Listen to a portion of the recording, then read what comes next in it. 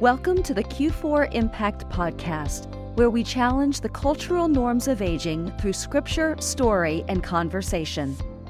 Welcome to today's Q4 Impact Podcast. Ron and I are delighted to be joining you again. And when we talked about today's topic last week, we jokingly referenced it using a famous quote that starts, "It is the only thing constant." So Ron, why don't you finish the end of that sentence and introduce what today's topic is? The only thing constant is change, and change continues and keeps changing. Change keeps changing, Susan. Yes, it definitely does not stay constant. Now, when we think of change, there's not always a lot that we can do to control the change that comes our way. And we've often heard it said that we can control our responses to that. But our conversation today is going to take a little different bent because this is very personal to you. And as you wrote in your blog, it's tied to your faith journey. Can you share what the connection is between change and your own faith journey? Yeah, it's connected to my faith journey as well as just the journey of my life. That change is just we have no choice. That change just continuously is coming at us. I don't know that it would be accurate to say that change increases as you enter the fourth quarter, but I think there'd be a good case to make that certainly there's maybe more significant changes that take place as we come to the fourth quarter, and so it's important to understand what's happening around us, to be able to prepare ourselves to just make sure that the changes that are affecting us, even coming at us externally from the outside, from the culture, from our setting, from politics, from all the other kinds of things, that we're making sure that we're being shaped by the Lord and what His desire is for us, and not by the latest trends or what's really popular today in embracing different things in our lives. Right. When you talk about change, not just in your own journey of faith, and I want to probe a little bit more there because I didn't hear that much of what I know you spoke about in your blog, but certainly where your life has experienced so many changes, from that of a young man to now a man 840 months old, as you like to say. It reminds me of the quote that we used in our book, The Wonder of Christmas. In reference to Jesus' earthly father, Joseph, we use the quote that says, "Obedience to Christ doesn't mean following him to some destination, because a life of obedience never really comes in for a landing." And so that is what we want to talk about today, isn't it? It is. And it is always just a process. It's always a continuing addressing of where we are in our journey, and what, taking the things that are controllable, the things that we can plan for, and in combination with the things that just happen to us that are uncontrollable. And, how often are you in your car and you get to an intersection and you realize that, 45 seconds earlier, there was a crash. And, I don't know if anyone else thinks about this, but I think about, like, if I had left 45 seconds earlier, would I be in the crash? And, things like that, where you just have no control over what's happening as being a part of the human race. So it's important to just understand, what challenges we're facing as we talk about this change of going from a young man to a middle-aged man to an older man, or a young woman to a middle-aged woman to an older woman. So much is going on, and so many changes are being not thrust at us, but we're just experiencing so much. So, how does that apply to our faith? Well, it applies. Maybe there's changes at your church, and some of them might be good and some of them may not be good. And so how do you respond or react to what's going on in your church? How do you respond to your allocation of time and how much time you invest in giving of yourself or in reading scripture or in having a quiet time? So a little bit of that connection. I think for me, when I think of change and this topic, I often think about what my own response is going to be to those changes as it pertains to what God's call on my life is. Because as I said at the beginning, I can't always control what's happening externally. And while that's constant, what is going to be my internal response? Kind of like with that quote, is it going to be one of obedience to pursue God's call, his plan, or am I going to be more prone to try to keep things comfortable and easy for myself rather than adapt to things that God may be leading me into? So does that resonate with you at all? Yeah. And before we go there, I think even what we mentioned in the blog was that, in our earlier stages, if we come to faith at a young age, for me, I was 20. And I was a long-haired hippie who had nothing, in terms of personal assets and so when I first heard the call of Jesus and the commands that I felt like he was making, that I needed to respond to, it wasn't hard for me to give up things or to change my life because my life didn't have a lot of concrete. There wasn't a lot of foundation. Right. There wasn't, I didn't own a home. I didn't have money. I wasn't married. I didn't have children. And so now, especially as you get older, now you have all of these things that you've acquired. And so, our possessions, when there's more of them, make it more difficult to be obedient because we have more to deal with. So it's, in some ways, it may be a little harder for us to make sure that we're not, putting things above, what God may be calling us to. Does that make sense to you?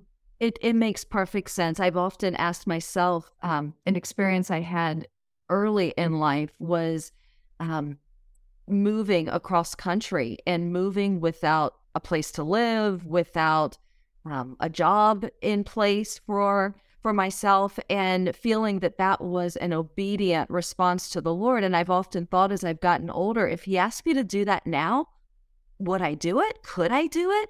And it's those types of things that you're talking about, because it's easy to get comfortable in our patterns of living. And unless, as we've talked before, we're constantly challenging ourselves, we may miss a call for obedience, I guess, for lack of a better way of saying it. It makes me think of what is Newton's first law of motion, the second part that says objects at rest tend to stay at rest. And when we find ourselves in a place that we enjoy and we're not questioning that, we're not as likely to embrace changes that may actually be part of God's plan for our growth and our good.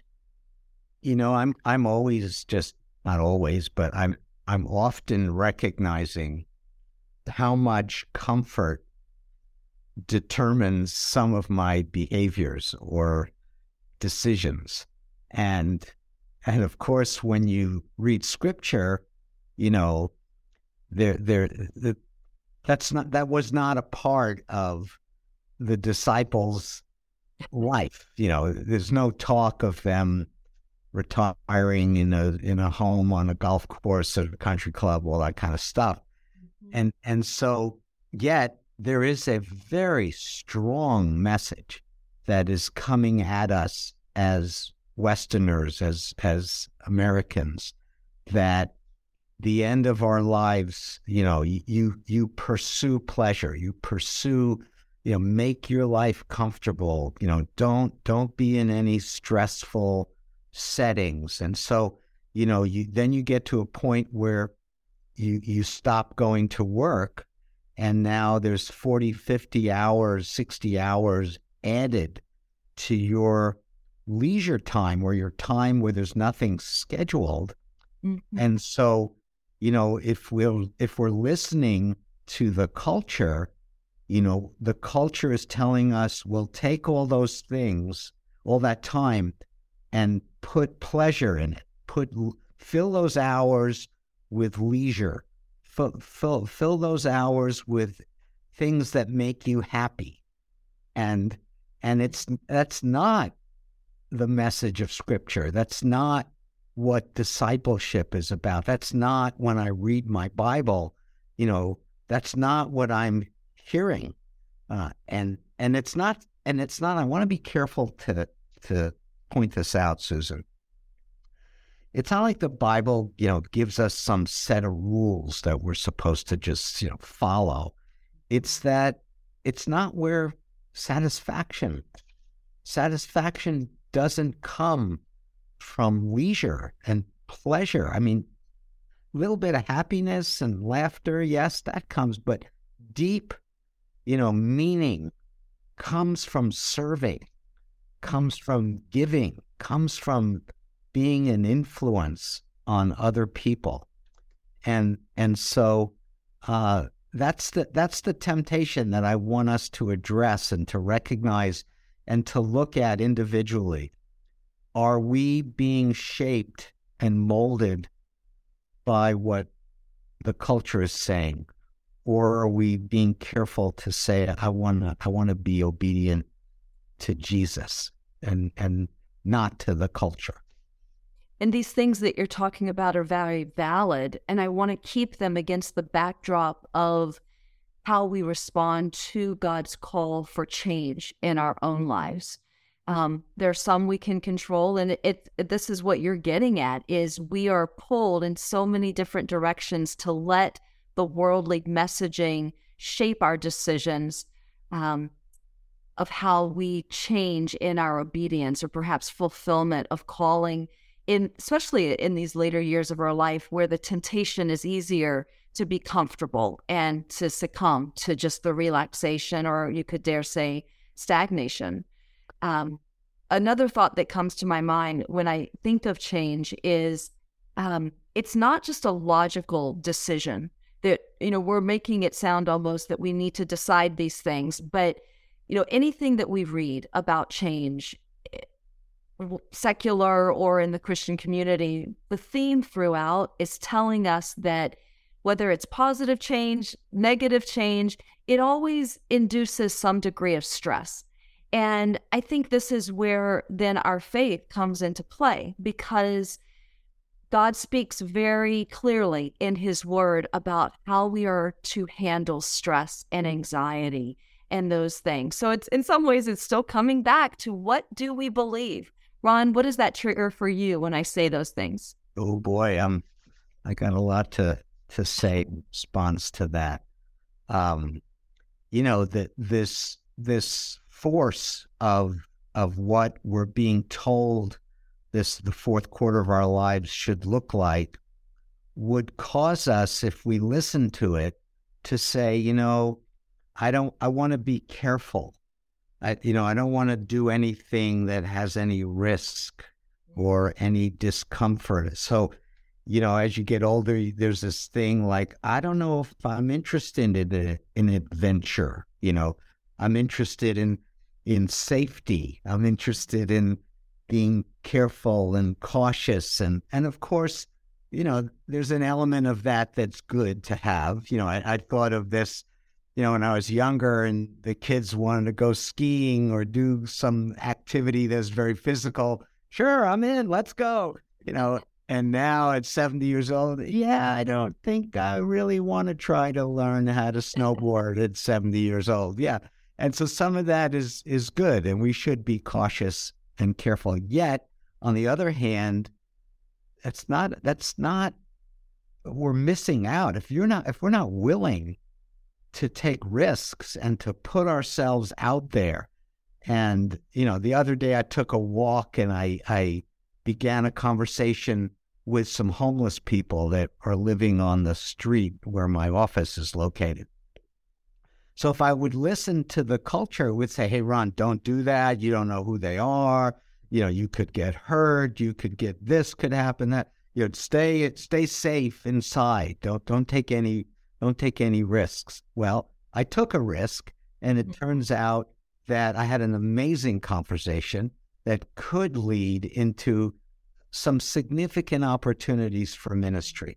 So as we get older, we just yes, be cautious, but don't eliminate, going out and trying things and doing things that perhaps can make a difference in the world. Is that, yeah, how would you respond to that, Susan? Oh, it raises a lot of thoughts, actually. I think when I said before that it makes me think more of what our beliefs are. And it feels like in a lot of our podcasts, we bring it back to that because it is a hard issue. And I think for me, when I think of change, both what may come at me over which I have no control or changes that I may need to make and not just default to what's comfortable, it has to be rooted in God's sovereignty. And do I trust that He is ultimately in charge of every circumstance and detail of my life? And if I do, if I truly believe that, then I'm going to be more apt to trust Him. I will be more able to find that place of rest and be able to surrender the anxiety that change can bring and those shifts. You mentioned taking a walk in an area that may feel unsafe to some. And I think as a woman, it probably would have felt unsafe to me. And the wisdom would have been to not do that. And so I love the balance you're saying of applying wisdom that God gives, but still not using that as an excuse to not trust Him in the changes that life may bring or call us to explore. Yeah, I was thinking about this actually this morning. I was wondering, this word stress, I was trying to go back in my memory and wonder 30 years ago when I was, or maybe even 40 years ago, in my 30s, would that word have even been part of a sentence? That there was, I think, no one used that word. It wasn't even sort of a part of the regular conversation. And today, you hear it just constantly, almost probably every day. And so, and it's connected oftentimes to change, so, if you did one of those word games where you say, think of what comes to your mind, change, someone would say stress, Yeah. And I might make the case for, yes, okay, there's an element when I walk down the street, there's an element of, I'm not sure exactly what's going to happen, but there's also the opportunity and the excitement of what could happen. And so, we talk about the fourth quarter of our lives, our kids being grown, and married, if we had children, or the possibility that we move from our comfortable house that we've been in for 30, 40, 50 years to a new neighborhood, a new home. Is there stress to that? Yes, but there's also opportunity. There's perhaps God will place me somewhere next to someone who really needs to hear about the Lord and needs Jesus, and perhaps I'll be a part of a new church, and God will open new doors of ministry. Perhaps there's just new things for me to learn. And so, that's more a biblical message, I think, of being, I don't know if courageous is the right word, but looking That's at, fair. No, I think courage is probably a good word, but what I hear you tapping into is a mindset that is shaped by scripture. Because I don't want to minimize the reality of stress that people feel. And if someone has a good track record, let's say, or experience with change, it may be easier for them to naturally have a mindset of embracing change a little more readily. But if someone has experienced a lot of trauma surrounding changes occurring over which they had no control, that can make us predisposed to respond with greater stress to even the possibility of change, because it almost shifts our filter for that change, whether it brings positive or negative results. But I think in either case, what I hear you saying is, however we may be predisposed based on our experience or our personality, we are all called to submit that way of thinking to what scripture says and what is truth. And that's a work, both of the Holy Spirit, and it's a work that we have to put a lot of effort into, I believe. and maybe, Susan, that's a work that has a specifically higher degree of emphasis as we get older, because the tendency is maybe when we're younger to have more courage or to have fewer fears. And the tendency as we get older is that we're maybe more afraid of things than we were when we're younger. And so the scriptural instruction would be to hear the words of God that says, fear not, and take courage and trust that the Lord is in control and that he's sovereign and that he's faithful. And hasn't he been faithful to us, even when hard things took place? And the verse in Philippians where he's going to continue our life and all the way to the end, and he's going to be faithful. So we shouldn't be afraid, even though we're tempted to be afraid. And that's the work of our faith, is to surrender the temptations, the natural things that culture, throws at us. Like, if you're listening to the news in the morning, this it's murder, it's earthquake, it's fire, it's shootings, it's all this stuff. It's making us more fearful and afraid. And when we read scripture and when we have time with the Lord, he's not bringing in front of us all of those negative things. He's calling us to come to him and to lay to trust him and to place our lives in his hands and to walk with him to the very end of our days. And so I think as we wind this conversation down, it's, I could look at the rest of my life and say, well, what's going to happen at the end? And am I going to get sick? I could be afraid and wind up not wanting to do anything. Or I could say, what is God asking me to do? And he's asking me to trust him, to place my life in his hand, and to know that hasn't he been good to me all these years? And he's going to be good to me right to the very end. And it'll include difficulty and hardship. But I'm going to get good at sustaining my faith through the ups and the downs, because I know that really is what pleases him most.